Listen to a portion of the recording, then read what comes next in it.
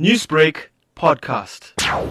Former President Jacob Zuma's son, Edward Zuma, has reached a settlement agreement with the South African Human Rights Commission after he admitted that the open letter he wrote in July last year criticizing Pravin, Gordhan and Hanekom amounted to hate speech. Last year, the commission took Zuma to the Equality Court for his comments. Initially, the commission wanted Zuma to be fined 100,000 rand. In the open letter, Zuma described Gordhan and Hanekom as sellouts and stooges who have spoken negatively about his father. In a settlement agreement, Zuma has been ordered to pay a fine of 60,000 rand.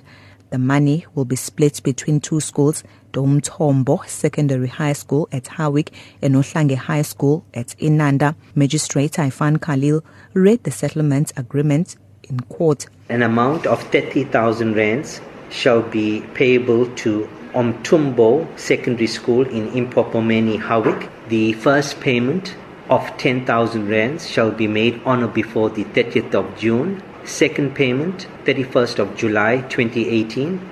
And the third payment of 10,000 rands on or before the 31st of August 2018. Compensation shall be payable to the Ohlange High School in Inanda, KwaZulu-Natal. The sum of 30,000 rands shall be liquidated as follows. First payment on or before the 30th of September 2018.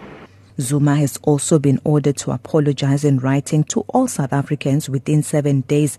Magistrate Khalil says the apology will be published by the Commission. An order directing the respondent to issue an unconditional apology to all South Africans for the statement of 27 July 2017.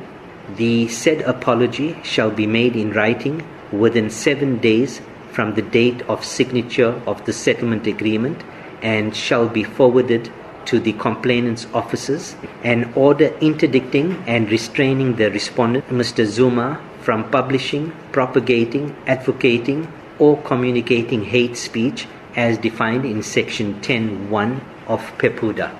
Magistrate Khalil also warned Zuma to adhere to this agreement, and failure to do so will result to serious charges. Zuma and the Commission agreed to pay their own legal costs. I'm Nonjabulo Mntungwa in Durban.